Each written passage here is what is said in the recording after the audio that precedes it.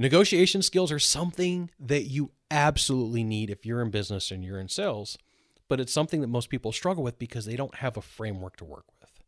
They don't know what to say and they don't know what to do. So, how can you improve your negotiation skills?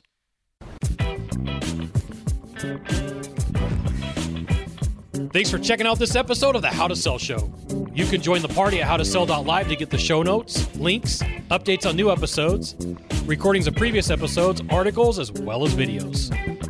You may not know this sales secret, but sharing this episode with a friend will bring you good luck. See you soon. Mahalo.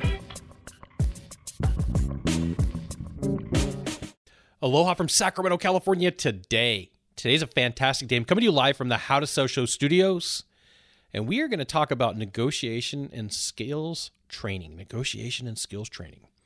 And there's a couple things that I'm going to have to share with you that some of this is going to be like tactical, meaning like here you do this and you do this, and then some of it's going to be story-based. But I want you to know that storytelling is a form of negotiation. Storytelling is and just think about that, because everybody's got a story and sometimes it's used against you, okay?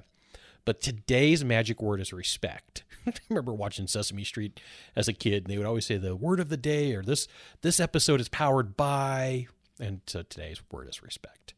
And so I want you to think about something that, prior to eBay, most people didn't do a lot of bidding. They didn't do a lot of, I'm going to purchase something. They just went out and they bought it. And the reason I bring up eBay is because, that is a form of negotiation, even though it's all in the clicks. It's all in the clicks. And this is going to be powerful for you when it comes to the end when we talk about another topic. So I'm opening a loop, but it's important. It's important. Okay. So the average person buys 2 to 3 major items about every 5 years. So as it sits today, the average person buys a house or sells a house about every 5 to 7 years. The average person buys a car every 5 to 7 years. So 2 to 3 items every 5 to 7 years. And there's a huge reason why I bring this up is most people on a daily basis don't have to negotiate. And so standardized pricing for us in the United States is something that came into existence around 1830 to 1840.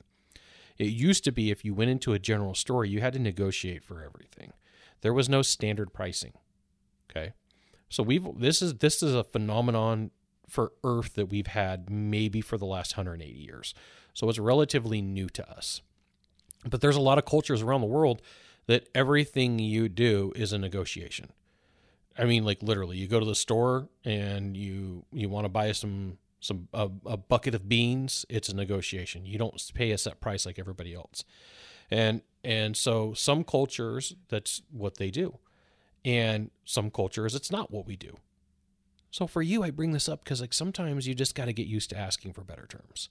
And I've always been surprised when I meet with a buyer or client and they don't ever say, can you do better?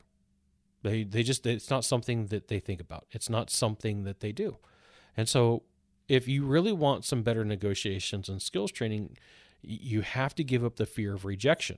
Well, I mean, it's your money. You don't have to do it. I'll give you an example. This summer, I went to go buy a vehicle with my mom. She needed it for her fleet. And because of the way that things have transpired, there's not a ton of vehicles, and she has a set parameter for what she's looking for a color and for a vehicle and a make. Because of her fleet, all of her vehicles are one style, okay? So we located a vehicle, and we drove to the Bay Area. And so, I live in Sacramento, we drive to the Bay. It's a 90-mile drive. In traffic, it can be 4 hours. So we drive to the Bay Area, and we're sitting at the table and talking to the sales guy. And I train salespeople. I work with business owners. It's something that I do. So I look at the guy and I go, hey, great. Like the truck, like everything about it. What can you do about the price? And so, he looks at me and says, the price is the price. And I smile, and he smiles, and I smile, and he smiles. And I just sat there. And, you could tell that he was getting nervous because he didn't know what to do. He didn't know how to take it. And that's not a bad thing. It's just most people aren't used to asking for what they want and being quiet. And so did it end up in a discount? No, it didn't. And that's okay. But at least I asked. Okay. But sometimes it comes down to that awkward silence and that awkward emotion of what's going on. And you just got to know that sometimes in some markets it happens and sometimes it doesn't. And, when there's a lot of demand in a marketplace, you may end up losing out on a deal. So that there's always the risk of loss. There's always a risk of loss. And sometimes people just overall become too greedy. They get too caught up in the deal. They get too caught up in like, these are all the things that I want. And, there's a point where sometimes sellers are like, I don't want to deal with that. I'm just going to walk away. It's a market where I got something and I got somebody else that I can sell to.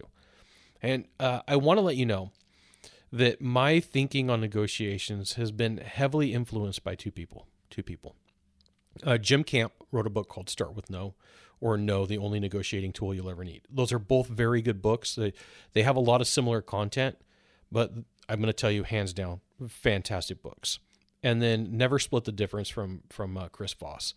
I'd say between those three books, out of all of the books on negotiations and strategies that I've read, those will get you the furthest. There's some other honorable mentions, but if you're really looking for the down and the dirty, like I really want to be good at what I do and I really want to have good strategy, hands down, Jim Camp, Start With No, and then also No, the Only Negotiating Tool You'll Ever Need. I just want to let you know that those books have a lot of similar content.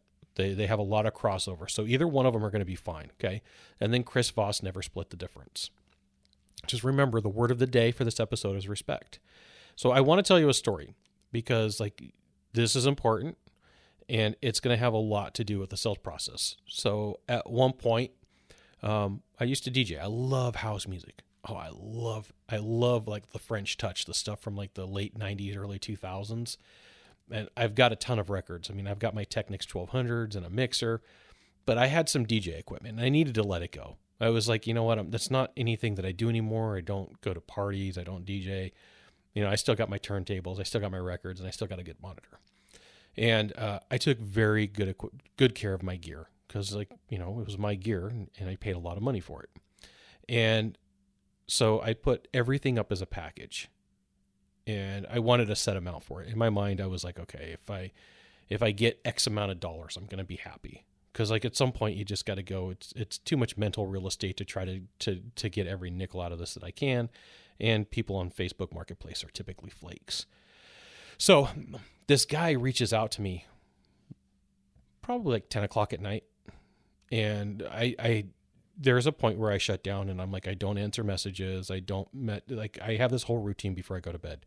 Like what I focus on before I go to bed is what I sleep on. So I didn't message this guy back. He messaged me what I would consider as late in the evening.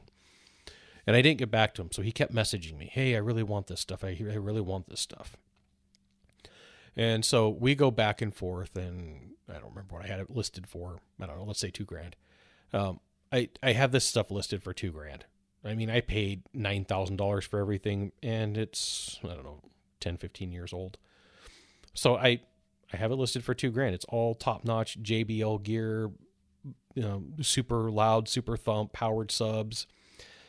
And this guy's messaging me. And my brain, I got to go, okay, there's a difference between being needy and fake needy. And fake needy is super dangerous. And the reason is you are going to meet with a buyer who is fake needy. And fake needy is, I want this, I need this, and I need it immediate. And then what happens is when you give the concessions that they want, then they back off, right? So this is their version of cat and mouse. This is their version of, I'm testing the waters. And so like in any transaction, there needs to be some push and there needs to be some pull.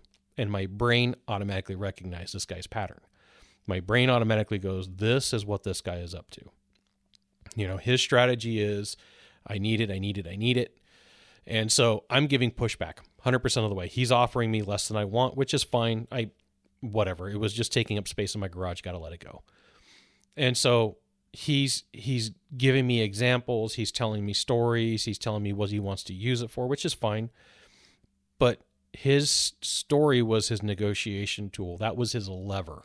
That was his pry bar for the sales process. That's the thing that he was going to do. So his sales strategy was, I want it, fake needy. Let me tell you a story. Now, I can tell you from interacting with this guy that this guy buys and sells a ton of stuff on Facebook Marketplace. And, the timing that he had was off. The interactions, he was a nice guy. And ultimately, I ended up selling to him. I had other offers on the table. And the reason that I went with it was because I got pretty close to what I wanted in my mind. I said, here's my watermark. If I get, $1,500 for the stuff, I'll let it go. So we came to a price pretty close to $1,500, let it go. I probably could have gotten $2,000 for it, but at the same time, there's time value of money, and then there's also meeting with people on Facebook. But the reason that I want to give you this example is there's two things from it. One, everybody's got a motive, including me. I got a motive on this How to Sell show. I do. I want to help you be better at what you do. I want to help you negotiate better. And you may look at me and go, Scott, you probably should have worked harder for the deal. You probably should have closed it. I just wanted to move on with my life because, one, it allowed me to close a chapter and say, I'm letting go of this part of my life. I'm no longer that guy. I'm no longer that person, right? So my motive was multiple fold. Two, $1,500 is $1,500. There's other things that I can buy with. I can buy some cryptocurrency. There's some cool things that I can do with $1,500. But what I really want you to take away from this is there is a dance. There's a dance to every deal. No matter how big, no matter how small, you need to learn the rhythm of your partner. And the only way that you can do that is to slow things down. And especially when somebody's in demand and they're trying to speed it up, you got to ask yourself why. Why are they in such a position to push so fast to get you to move so quick? Why are they into such speed? And in a deal, speed can be dangerous.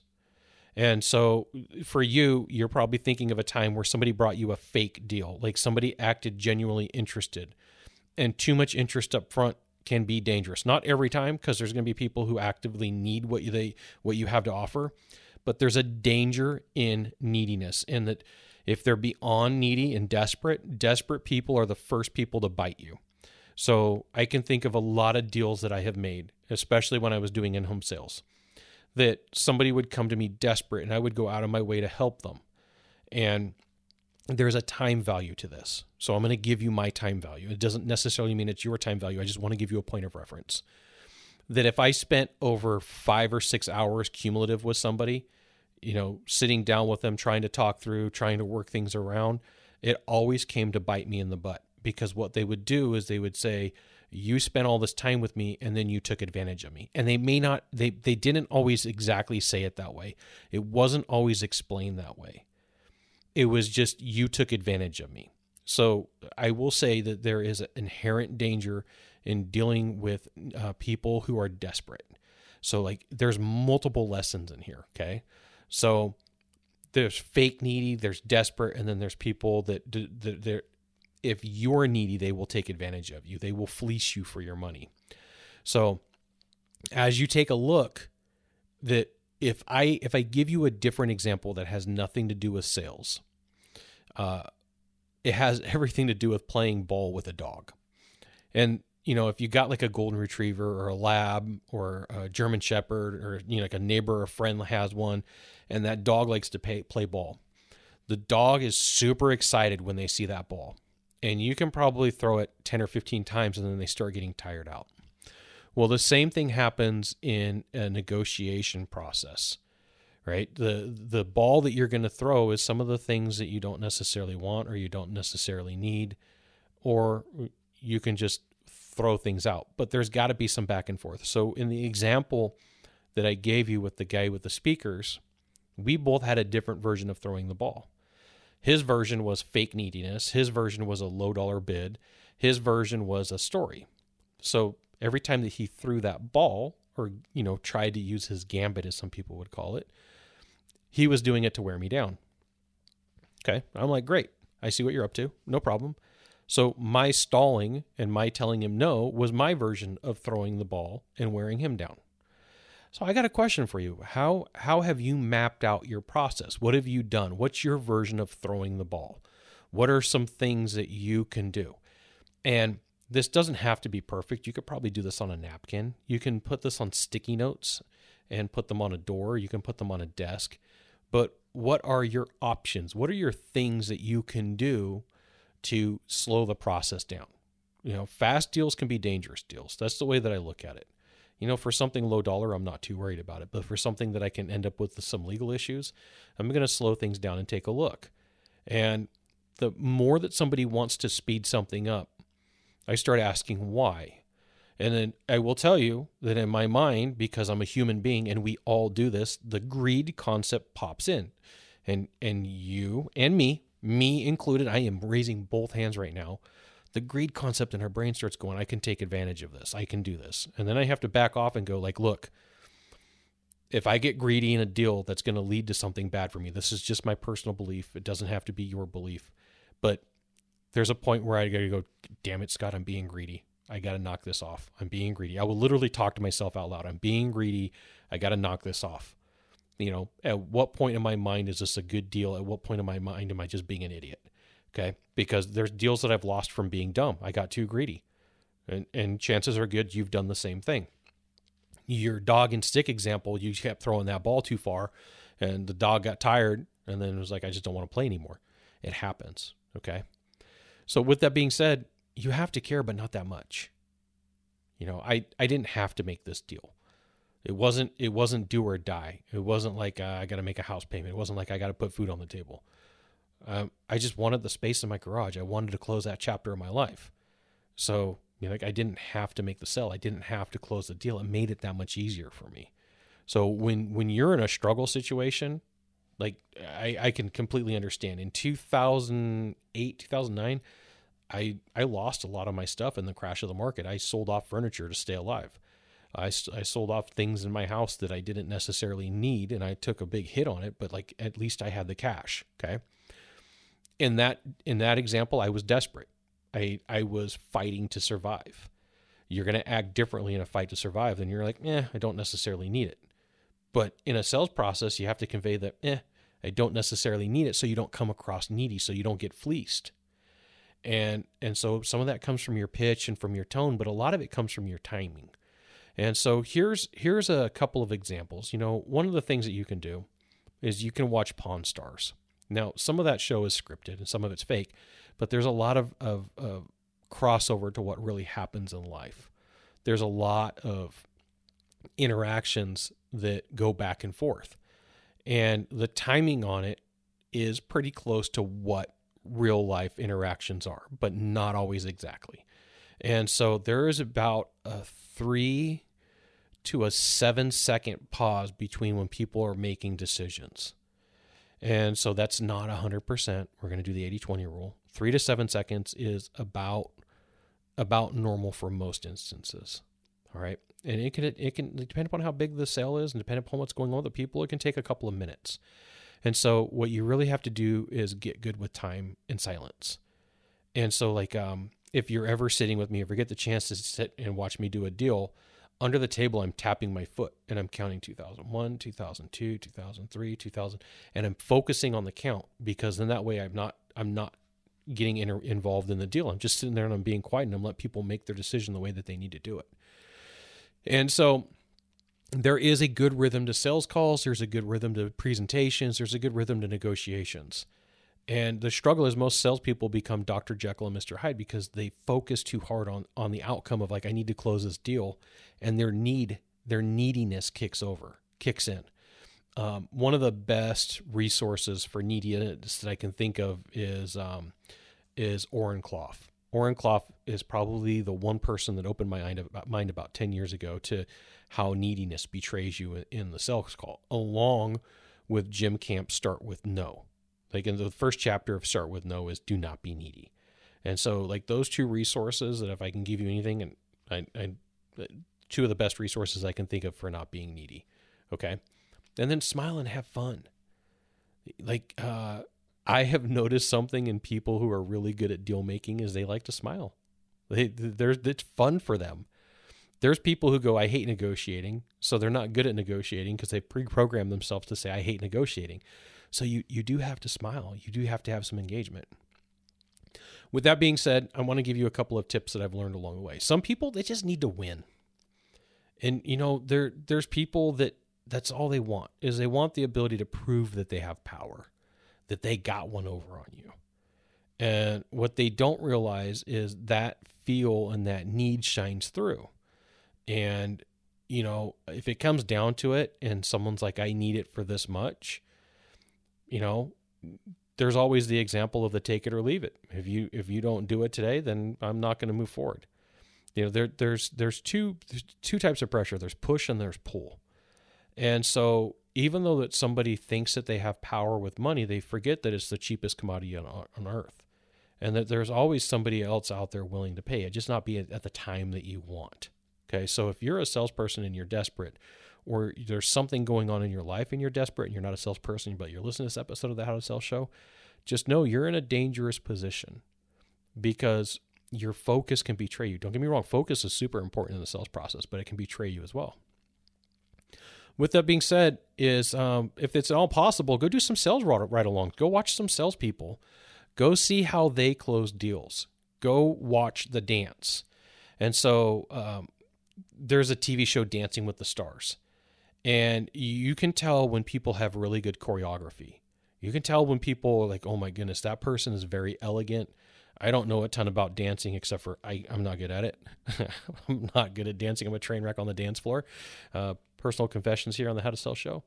But I can tell you this, I can spot good dancing when I see it. There's a lot of things that I'm not good at, but I can spot it when I see it. Okay. And so the same thing happens when you watch a really good salesperson. You may not be the best at it, but you can go back and watch. And if you're working with a salesperson, you can later on ask them questions about the deal. Why'd you do it that way? And they may come back and go, well, I did it that way because if I would have moved faster, it would have invoked some neediness inside of the buyer.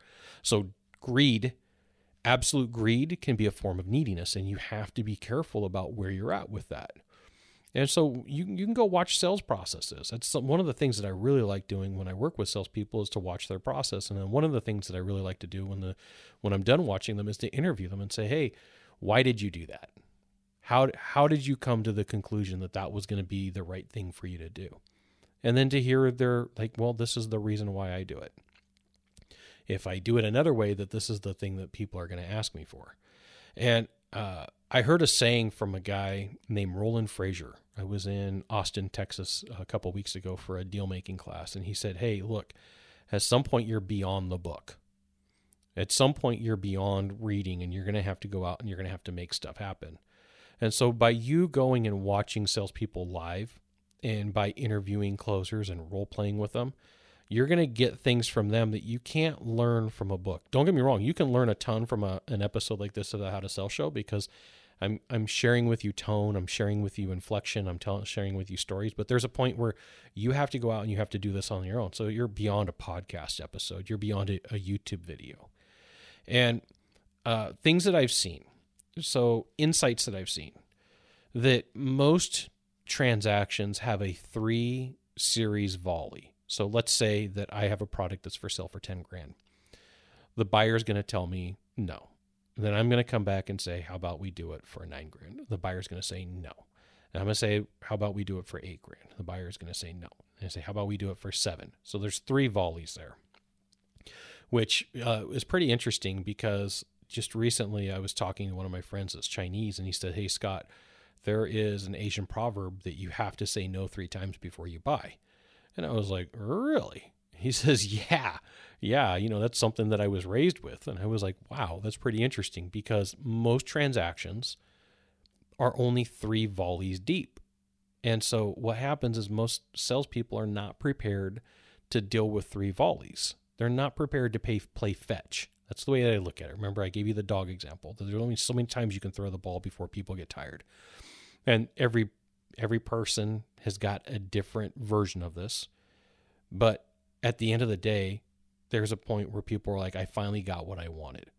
And some people just want the bragging rights. This is what I paid for this.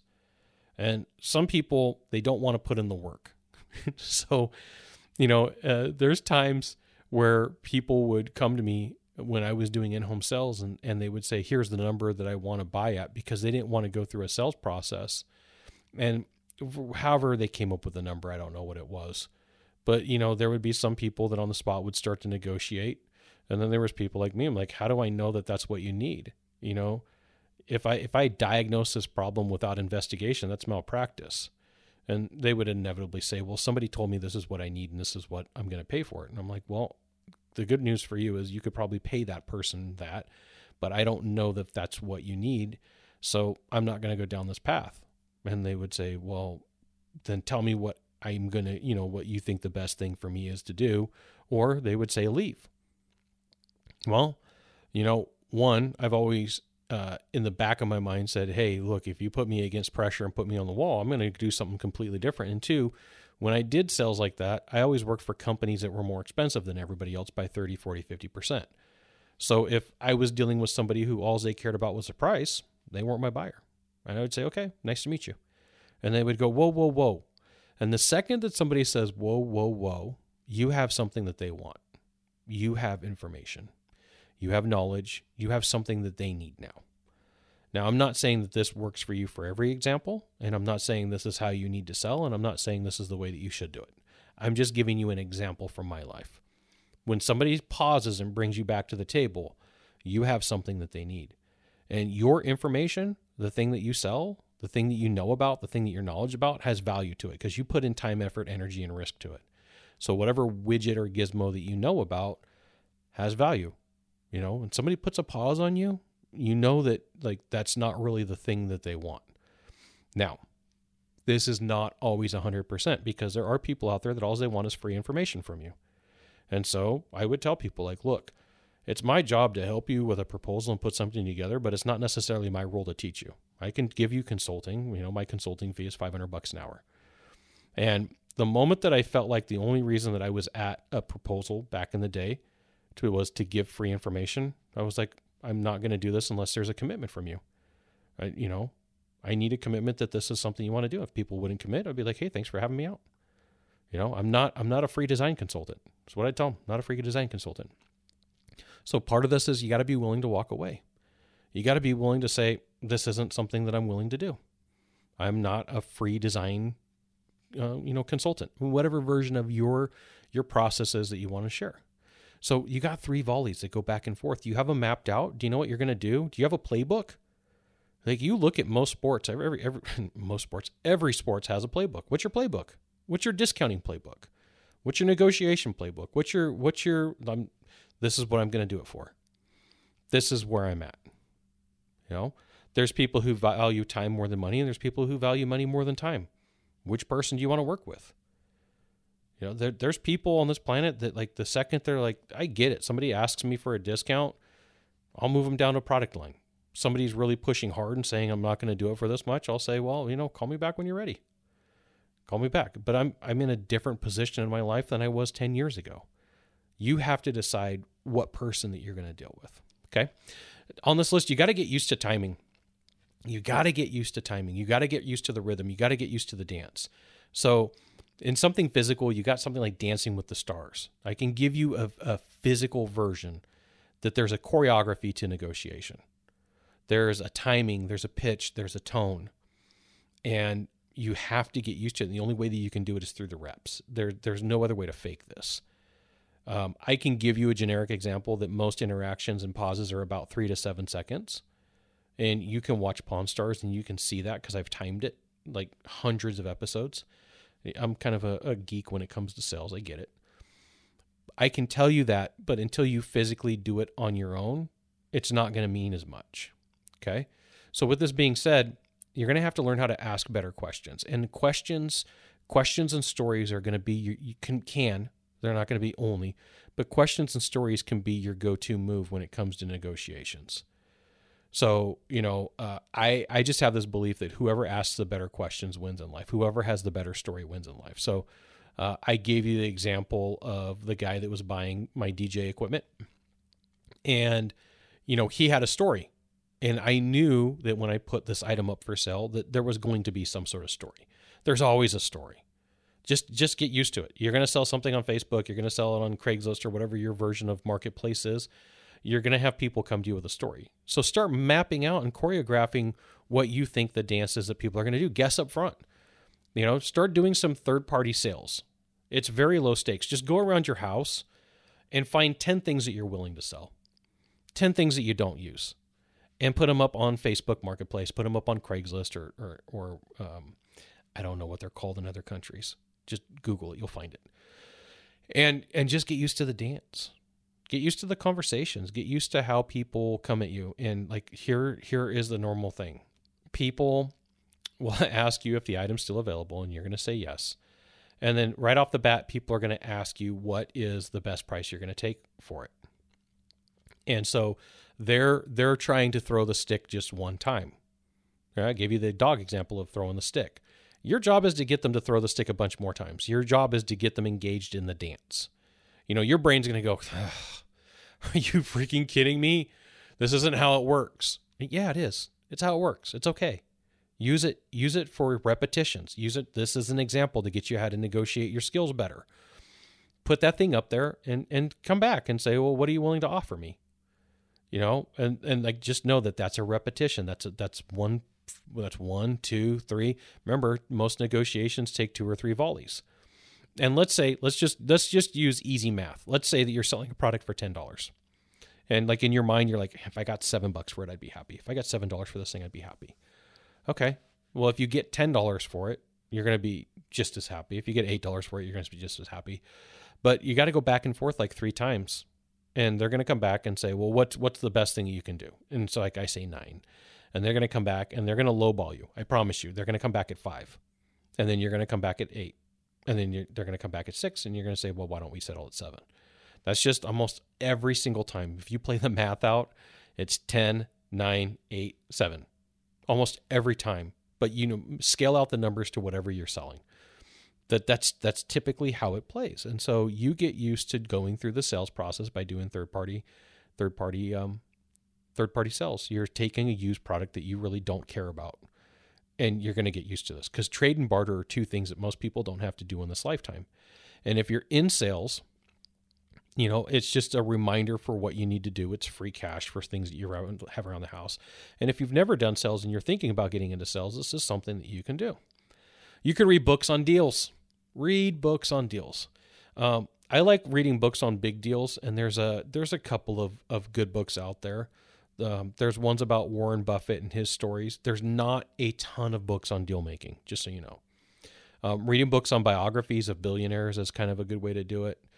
I read the book from George Ross, who wrote The Trump Way of Negotiating, and it was a disappointment in the book. I thought it was going to be way better. It was just like old strategies, and it was kind of thrown together for name rights. And I was hoping that it was going to be good, so like I'm going to give you the book to not read. And then talk to deal makers in your real life. Everybody knows somebody who's a really good deal maker, and if you don't, you should befriend one. You should look for people who are really good at making deals, and ask them questions. Like if you were going to do this, I heard Tony Robbins say this. He said, "Take a rich man to lunch." And rich isn't always monetary, but it can be. Rich can be somebody who's good with relationships. Rich can be somebody who's good with making deals happen. Rich can be somebody who's good at having empathy or listening. But like if it comes down to it, and you got to pay somebody for their time, for their insights, there's nothing wrong with that. And in fact, you'll value it more. Even to this day, there's people that I reach out to and say, "What do I got to do to buy an hour of your life?" And sometimes people will reach back to me and go, "Hey, Scott, I'm more than willing to meet with you." And I'll say, "Look, this is consulting. I would rather compensate you for it." And if the people come back and say, "No, let's just go ahead and do lunch, and we'll, at some point I'm going to need something from you," I'm like, "Fine." But I reached out to a guy that I've known for 10 years a couple months ago and said, "Hey, I've got some questions about something. What's going to take for me to buy an hour of your time?" And the guy said, $500. I said, "Send me a PayPal link." And I'll tell you that the insights that he shared with me, in that hour that I had with him, saved me probably about $100,000 in mistakes. So with that being said, is sometimes you're going to have to pay people to get what you need, and it's going to cost you. And so sometimes it's going to be that you buy lunch. Sometimes it's going to be that it's a fight for you to come up with the money, to pay them. But like in this example, I was going to go down one path of doing some training, and he was like, "Scott, I've been there before. Here's the pitfalls." And it was going to cost me a ton of money to build something out. And so by him sharing with me, like, don't do it that way, like that $500 was super cheap compared to making a $100,000 mistake. The reason I bring this up is not all the things that you can get can come from a book. Sometimes you got to go do the deal. Sometimes you get to interview somebody, and it does take time, energy, and effort. This is a dance. Some people are just naturally talented, and it sucks because you look at them and you're like, "Oh, that person's naturally talented. It's so easy for them." And then there's the people who make it look easy because they've done the repetitions. So you're going to have to make a decision. What do you want to do? And then when you take a look at it, map out your process. And then, figure with the 10 reps that you go when you go sell something on Facebook or a third-party site and see what it takes. I mean, the real life version of this is you can go to a pawn store, and no price in a pawn store is real. Like if there is a real pawn store in your town, you should go in there. And it's funny to see what they value stuff at. And that's a flag price. That's priming. So like today I've got an H6 mixer. This is a Zoom H6 mixer that my microphone is going into. Okay. And these things brand new when they came out were $399.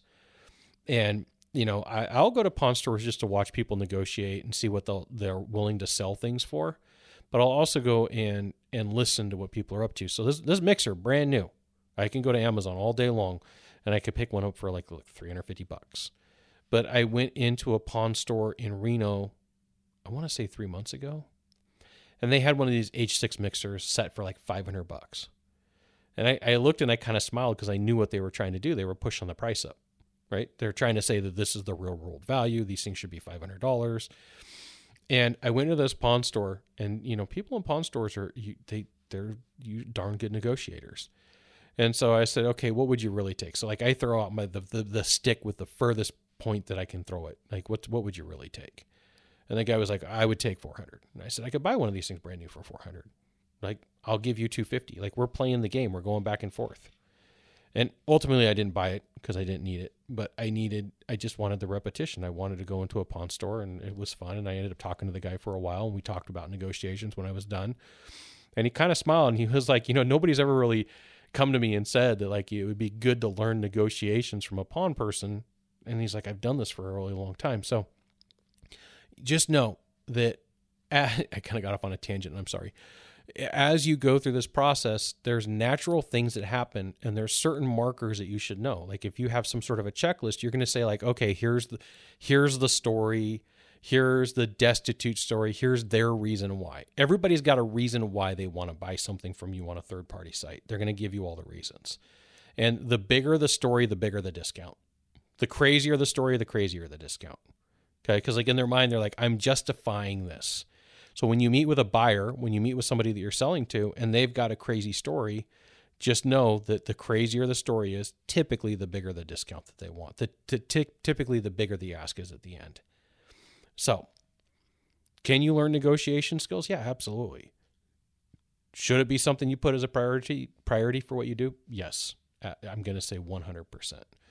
Get really good to your negotiation skills because it's something you use in everyday life. You just don't realize it. And if you're like, no, I don't. Like if you have kids, you use negotiation every day. If you work with coworkers, you use negotiation every day. It's just like when you go to the grocery store, it's not something you think about all the time.